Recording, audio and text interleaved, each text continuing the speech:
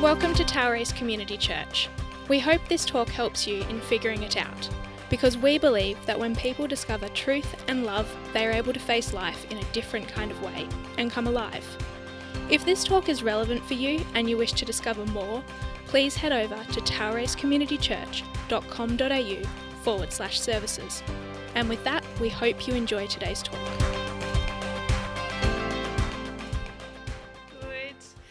I just want to start by saying a big thank you to Tim and Shaz and Jono for trusting me to bring the message to you today. It's a big privilege and not one that I take lightly. And I also want to say that I am very nervous because I don't love public speaking. I don't know if anyone really does. Do you? I don't know. But I'm running on adrenaline and coffee and about 4 hours of sleep, thanks Nina. So you'll just have to bear with me today. So we're starting a series today called The Simple Life. I think I've got that right, or perhaps the title's changed since, but yep, The Simple Life. And I'm really excited for this series because it's all around looking past the clutter and the distractions that we have in our world today and actually just refocusing on what's really important and where the good life is found, which is a life with Jesus. So the title of this message is The Propaganda of More, which you can see up there. And I do think it's a little bit funny or perhaps ironic that I'm here speaking about the simple life because I think like a lot of you, it's something that I've always thought, I guess, known that it's been a really good way to live, but something that I've definitely struggled with. So I'm not standing up here as someone who's got all the answers. I'm on the journey as well, but when I sat down to write this message, I remembered a quote that I must have posted on my Instagram many years ago about sandwiches. And I scrolled all the way back to try and find it, back to 2013, and it was actually the first thing I ever posted on Instagram. And that is an embarrassing time if you want to scroll back 10 years through your social media feed. Very confronting, lots of hashtags. But the quote was this: trying to be happy by accumulating possessions is like trying to satisfy hunger by taping sandwiches all over your body. And yeah, I remembered that and I thought that is so true. We search for happiness a lot of the time in all the wrong places. We think that if we buy a new car, then we'll be happy, or if we have a new outfit, then we'll feel really good about ourselves, or if we have X amount of money in the bank as a buffer, then we'll feel secure, or if we get that new iPhone, then the quality of our life is going to really increase, or whatever it is. But we can't satisfy hunger by taping sandwiches on our bodies. It just doesn't work. So the simple life is the idea that the good life is found not in the accumulation or the quest for stuff, but in doing life with Jesus. And as I said, the title of this message is The Propaganda of More. So when I think about the word propaganda, being a history teacher, I think about when we look at World War I and the propaganda posters that were used during their recruitment campaign. And they were incredibly disturbing but highly effective, and that is because propaganda at its core, it tells us, it prompts us to respond to things emotionally and not rationally, and it also presents half-truths and selective facts. And so we're fed this propaganda all the time in our world, all around us, that we need more stuff and more accumulation and more wealth to be happy. So we're going to look at that today.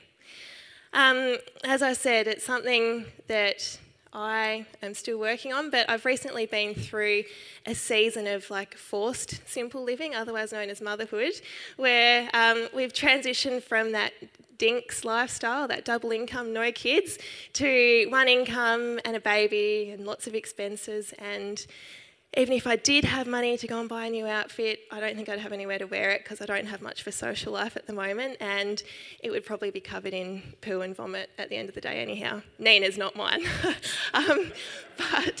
So I just want to clarify that. So Nina's taught me a lot about simple living because for her, as an example at the moment, her favourite toy is not anything bright or flashy or expensive. It's actually a spatula. She loves that spatula. So for her, the good life, it's not about possessions. It's not about anything other than quality time and time with the people that she loves. And I just love that, the way that children see the world. So before I keep going, I just love to pray. Dear God, I just want to thank you for this wonderful church family, and thank you that we have the privilege of gathering here today to worship you and reflect on your word. I just pray that through this message, God, we can think about ways we can become more like you. And Lord, we know the best way to become like someone is to spend time with them. And we just thank you that you want nothing more than to spend time with us. Thank you again for this church, and I just pray that you bless these amazing people. Amen. So if we can just pop to the scripture on the screen. So this whole message today is underpinned by Luke chapter 12, verse 13 to 15. So this is the parable of the rich fool. So I'm sure most of you are familiar with it. So here Jesus actually is dispelling that false belief that the good life is found in the accumulation of possessions. So it reads, "Someone in the crowd said to him, 'Teacher, tell my brother to divide the inheritance with me.' Jesus replied, 'Man, who appointed me a judge or an arbiter between you?' Then he said to them, 'Watch out, be on your guard against all kinds of greed. Life does not consist in an abundance of possessions.'" And so here we've got a guy who, back in these times, the standard process was that the firstborn child would receive a double portion of the inheritance. And so this person here is obviously not the eldest child and is feeling a bit cheesed off that they're not going to get a equal or fair share of the inheritance. And they're asking Jesus to kind of step in, and Jesus responds by telling them the parable of the rich fool. It tells us two things. First of all, we're not supposed to devote our lives, and I'll revisit this scripture throughout the message, but we're not supposed to devote our lives to the accumulation of possessions or wealth. We need to be prioritising things that are eternal, not the things that will die with us. We need to be prioritising people and investing our money and time into what really matters. And the second thing is that we're actually not blessed by God so we can hoard our wealth to ourselves. We're blessed so we can be a blessing to others. And many biblical scholars will say that roughly 25% of Jesus' teaching was actually around the subject of wealth and possessions. So it's something that time and time again we see referenced throughout the Bible. It's something we really need to pay attention to. And it can be uncomfortable to look at, like a lot of things, but it's really important that we do. So what I'm going to look at now, first of all, I'm going to have a look at why we actually have this real drive and desire for more. Then I'm going to have a look at why it can cause us some problems, because if it didn't cause problems, we wouldn't need to talk about it. And last of all, we're going to have a look at a few simple challenges or just some little steps you could take to help simplify your life and, I guess, reframe your priorities a little bit. So the first thing I want to talk about is the theory. It's called the unconscious mind, and it's by a guy called Sigmund Freud. If we can go to the next slide. And I really want to just stop here and apologise to any social workers or psychologists in the room. Emily, I'm sorry, this is like Freud for dummies. But anyway, I'm going to really simplify this. But basically, Sigmund Freud, he was an Austrian neurologist, and he has a lot of theories, but one of them is that of the unconscious mind. And he talks about that our mind is a little bit like the iceberg that we can see on the screen here. And the tip of the iceberg, the part that we can see, is our conscious mind. So that's the thoughts and memories and feelings and wishes that we're aware of at any given moment. And then everything else underneath, along with a few other things, but basically underneath the iceberg is the unconscious mind. And that's actually, I guess, the unconscious drives and urges and thoughts, things that we have that we're not actually even really aware of. It's like a reservoir of all of these things that are kind of outside of our conscious awareness. And according to Freud, the reason why this is important to understand is that the unconscious mind is actually the primary source of human behaviour. So like an iceberg, the most important part of our mind is the part that we cannot see. And hence, we're a lot more susceptible to manipulation from the outside and deception from the inside than we'd like to believe. We're actually not as in control of our thoughts and feelings and decisions and desires as we'd really like to think. And so for me, it was really interesting learning about this.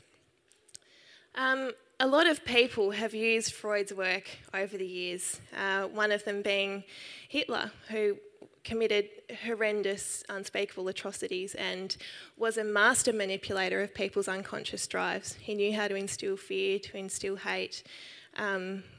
He was a very manipulative person. We also know that in the peace, so after the war in America, a lot of PR and advertising experts used this theory to tap into people's desire for more and to, in the rise of capitalism, to really shift people's thinking from a needs-based culture to a desires-based culture. So rather than people just consuming what they need, these PR reps really thought about, well, how can we actually manipulate people to think that their desires actually outweigh their needs? So the point that I'm making here is that we're really manipulated all the time, and a lot of the time we're not even aware of it. So the unconscious mind really plays a big role in that, so it's important for us to understand that. The second thing is there's an idea of something called planned obsolescence, which if something becomes obsolete, it's no longer useful. It doesn't really have a purpose. And I found this so interesting to learn about. A lot of this information comes from, there's a website called Practicing the Way, which is founded by John Mark Comer, who's an incredible guy, so definitely jump on if you want to have a look more into this. But planned obsolescence is the idea that a lot of items in our society are designed to have an artificially limited useful life. So for example, gadgets and phones and, Apple, for example. So in France, it's actually illegal to design a product that has an artificially limited useful life. So it's illegal to design a product or a piece of technology that's designed to wear out or to fail after X amount of years. And in 2018, French prosecutors actually sued Apple because, surprise, surprise, Apple was found guilty of, or they admitted that some of the older iPhone models were slowed down through software updates. And so Apple were ordered to pay a $27 million fine, which is actually the amount that they make in 3 hours, believe it or not.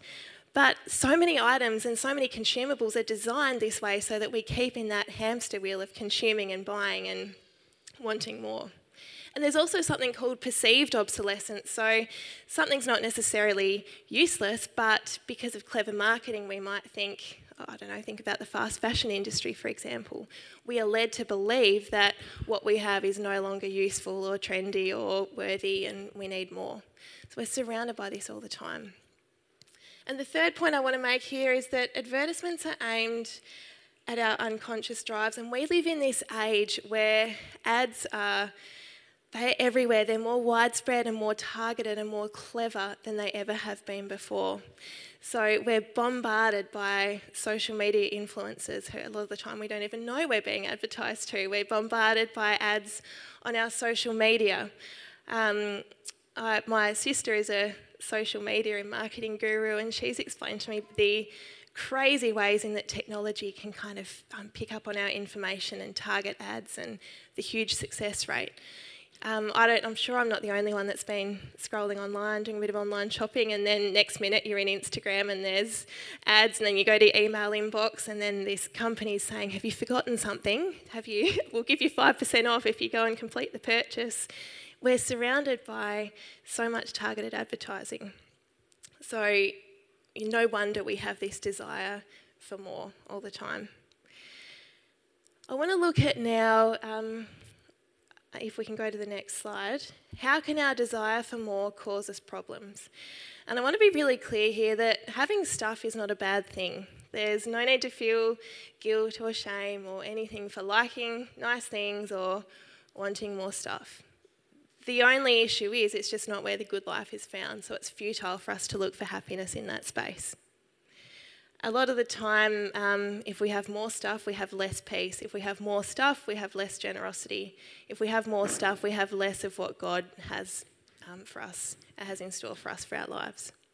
So in the parable of the rich fool, if we can bring that up again, please.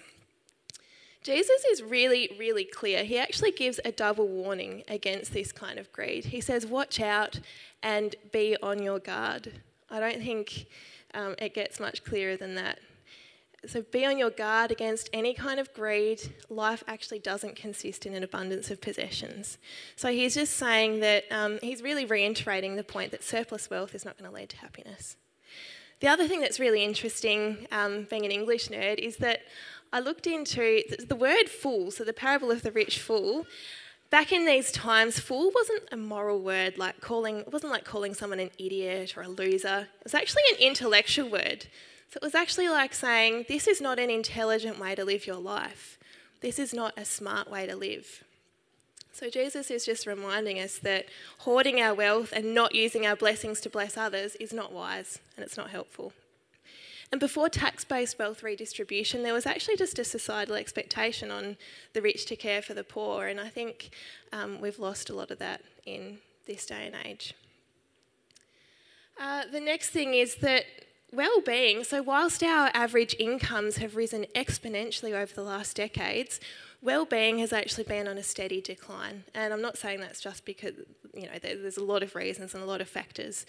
However, what we see time and time again, so experts can prove over and over and over again that after a certain point, as our wealth increases, our fulfilment, whilst initially, once our needs are met and we've got a few luxuries and we're living comfortably, everything's going well, but every single time with a continued increase in spending and wealth accumulation, our fulfilment and our happiness plummets. It's like a big bell curve.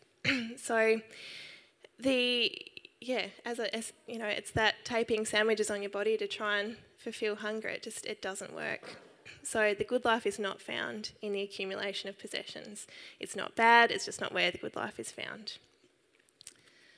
Does anyone know of the oil tycoon John Rockefeller?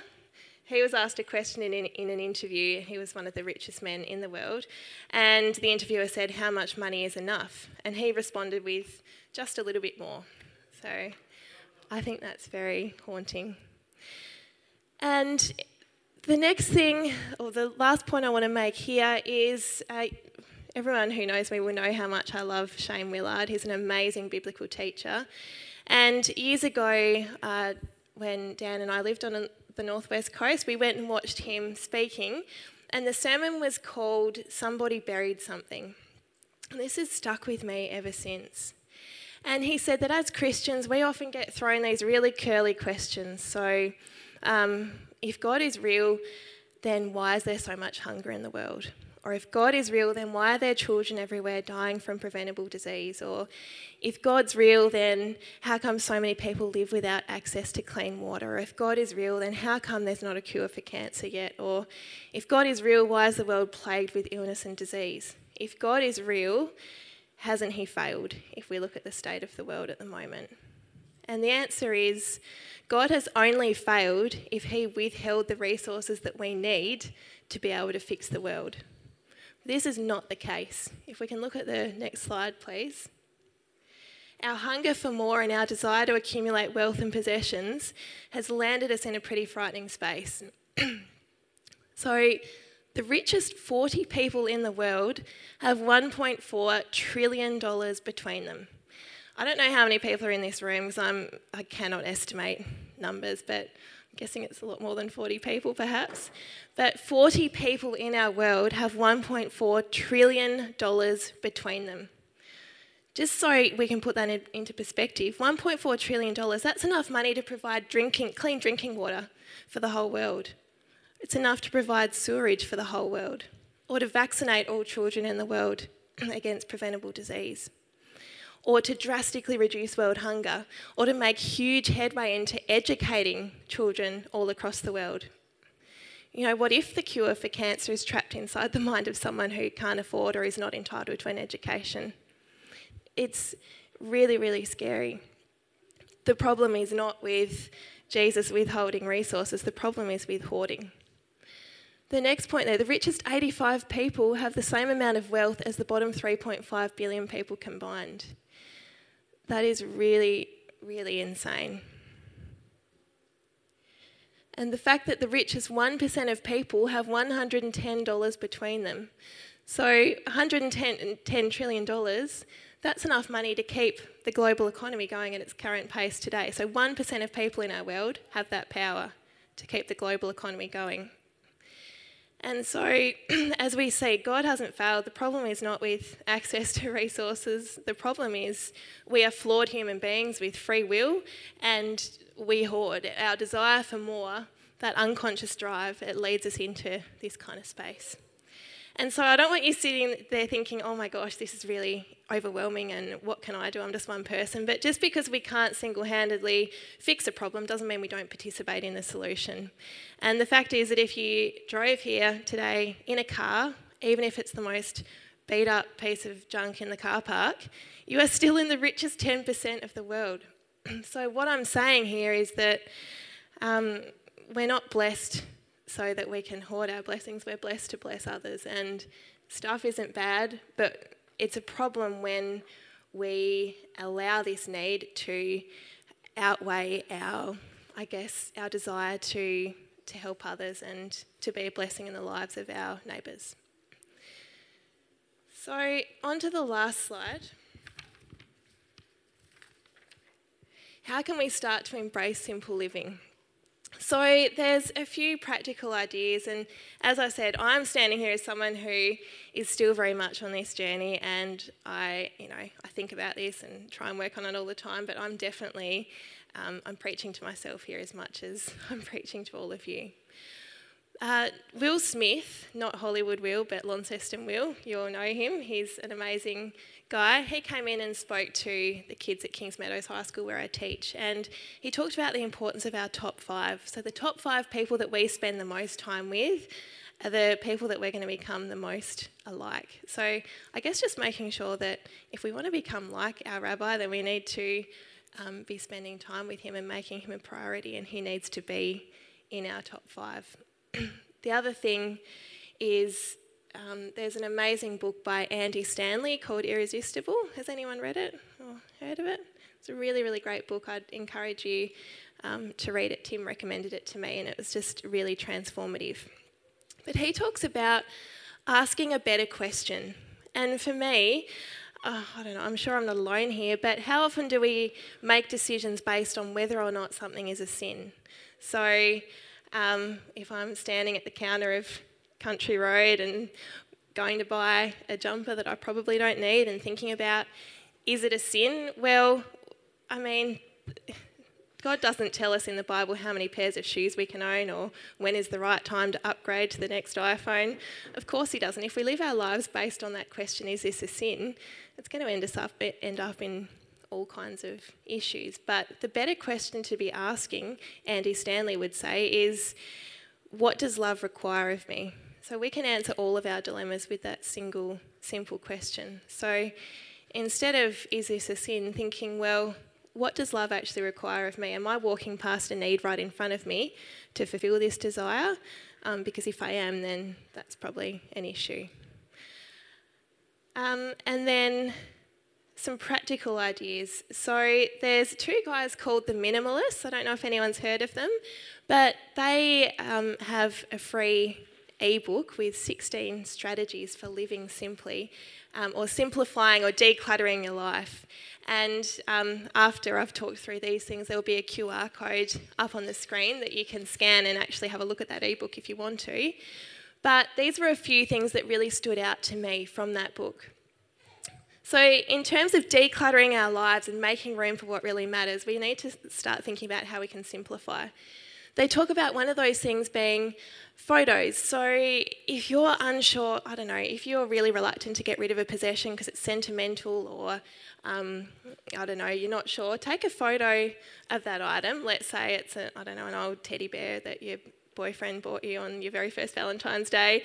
Take a photo, throw out the bear if you want to, or don't, and keep photos of sentimental items in an album rather than actually hoarding all of those items themselves. It's a really good way to get rid of clutter. Another thing is the seasonality rule, and so that's the 90-90 rule. What that means is that you look at an item and think, have I used this in the last 90 days? And if not, am I likely to use it in the next 90 days? And the reason it's called the seasonality rule is because it kind of accounts for all seasons. So if you were looking at a snowboard in the middle of summer, no, you probably haven't used it in the last 90 days, but would I use it in the next 90? I don't know. If you're not going to use it, get rid of it. It's a really good kind of audit to think about the things that we own and the things that are taking up space in our homes and in our minds and in our finances. The 10-10 strategy, I really love this, and I actually sat down and did this one myself. So they talk about writing a list, and on one side of the list, listing the 10 items that the most expensive items that you own. So, I don't know, your house, your car, your jewellery, furniture, I don't know, whatever it is. And then parallel to that, on the other side of the paper, write down a list of the 10 things in your life that bring you the most joy. Whether it's watching your kids play sport or watching a sunrise or, I don't know, spending time outdoors or hiking. And what you'll find, and what I found, is there was barely any overlap with those two lists. So the 10 most expensive items in our lives typically are not the 10 things that bring us the most joy. And that was really humbling for me to have a look at, and it really made me think about what I'm prioritising in my life. The last one there is the gift-giving rule. A lot of us will have gift-giving as our love language or gift receiving, and that's awesome. And again, stuff isn't bad, but it's about being really intentional. So thinking, could I gift an experience instead, or quality time, or rather than focusing on stuff, thinking about, again, quality time and experiences with people that we love. So there will be a QR code on the screen, and as I said, you can scan that. Last time I preached a message, I put a QR code on the screen and you all looked at me like, what's a QR code? But now, post-COVID, I know that you know how to scan a QR code, so you're not getting out of this one. So that will be there. But I guess in summing up, I just want to reiterate that the idea of this is not to make anyone feel like you have to be Marie Kondo or Gandhi and go out and get rid of all your stuff and go and live on a mountain. It's actually just about making little steps towards the good life, which is not found in accumulating wealth or possessions, but in, in living out Jesus' will for our life, and in becoming like our rabbi and spending time with him and loving our neighbours. And so even just some tiny little steps, I challenge you to look at this book, maybe just choose one of these things, sit down tonight and do that 10-10 list and just have a look if there's any overlap. I would challenge you to just try one of those things this week and see if it can shift your thinking a little bit. So I'd just like to pray in closing. Dear God, I just want to thank you that the good life isn't for sale. Thank you that it doesn't require education, prestige or credit cards. Thank you that we have an open door to enter into the good life every moment of every day. We ask that through this series, Lord, you take us deeper into the life of the kingdom.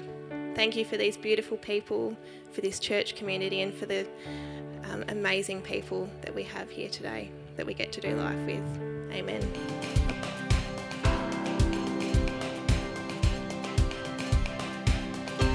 Thank you so much for joining us. We really hope you enjoyed this talk. We've created a free resource for this series, which is available for you over at toweracecommunitychurch.com.au/services. You'll find links in the description. We are praying for you. Have a great week.